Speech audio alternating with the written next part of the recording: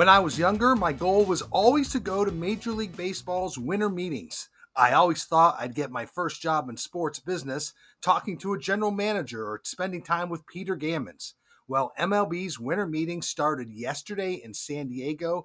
It's the first time in a while, as the meetings were canceled by the pandemic in 2020 and by the lockout in 21. We know there's a strong class of free agents on the market.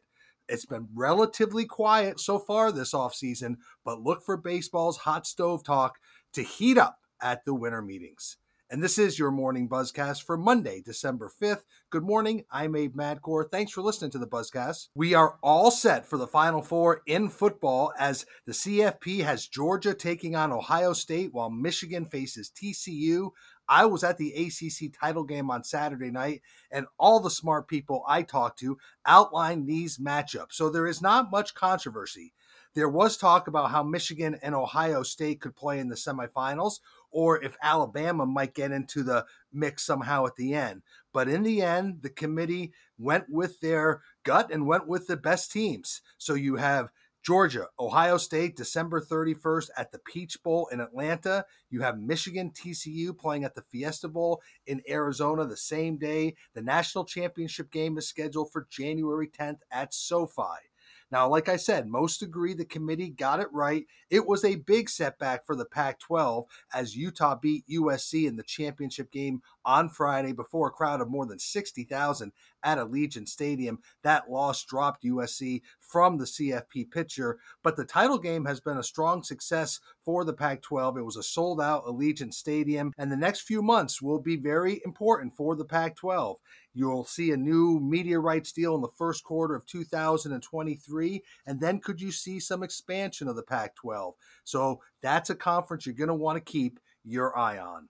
Let's move on. A very tough day at Madison Square Garden last week when a number of talented and experienced staffers were let go in the company's marketing department. Madison Square Garden made some significant changes, including moving on from Chief Sales and Marketing Officer Ron Skatorzak, who has been with the company since 2008 and a former 40 Under 40 honoree.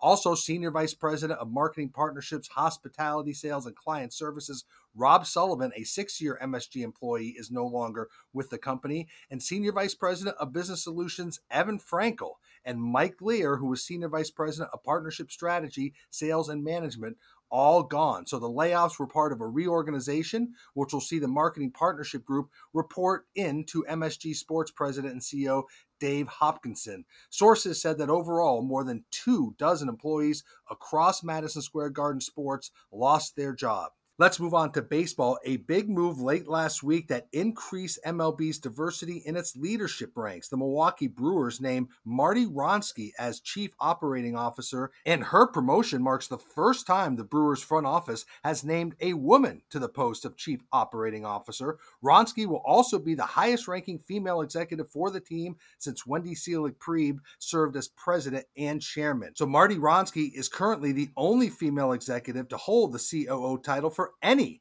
MLB team, and only 2 women, Mariners President of Business Operations Katie Griggs and Marlins President of Business Operations Carolyn O'Connor, who was recently promoted, rank higher at the team level. Marty Wronski will be entering her 20th season with the Brewers in 2023. She's currently the club's general counsel. Let's move on to other names. Deion Sanders, boy, is he hot. And he is a topic and a name that will surely be discussed at our Intercollegiate Athletics Forum in Las Vegas. And coaching salaries will come up and building buzz around the program because Deion Sanders brings all that. He'll be Colorado's next football coach in a deal reported to be worth at least $4.5 million a year. He took the Colorado job, even though there was interest in him from Cincinnati and South Florida. But this is a big hire by athletic director Rick George. It certainly energizes the fan base. Colorado's been a little bit sleepy in the Pac-12, and now they're really looking to make a statement, change some of their transfer requirements, bring on Deion Sanders. He should immediately jumpstart interest in the program that is coming off a 1-11 season. In 3 seasons at Jackson State, Deion Sanders lost only 5 games. Colorado has only had 2 winning seasons since 2006. So a big hire for Colorado in landing Deion Sanders. Check out SBJ's 17th annual reader survey. We had more than 1,100 participants answer 43 questions. Great insights into what you're thinking. Live Golf is the story of the year. The influence of name, image, and likeness is also one of your big stories of the year. Meanwhile, readers are really bullish on the growth potential of women's sports, as the NWSL was seen as the emerging league that would prove to be the wisest investment. Meanwhile, the NFL was seen again as the hottest sports property. But how many of you expected Formula One finishing second in this category? It shows just how hot this sport has become, as it just barely edged out the NBA. NASCAR, the Premier League, NCAA, and MLB rounded out the top vote getters. Very interesting data from our 17th annual reader survey. Read it all at sportsbusinessjournal.com. So that is your morning Buzzcast for Monday, December 5th. I'm Abe Madcore. Thanks for listening. I'll be out in Las Vegas for our Intercollegiate Athletics Forum for the rest of this week. The Buzzcast will be brought to you by David Albright. Stay healthy, be good to each other. I'll speak to you down the road.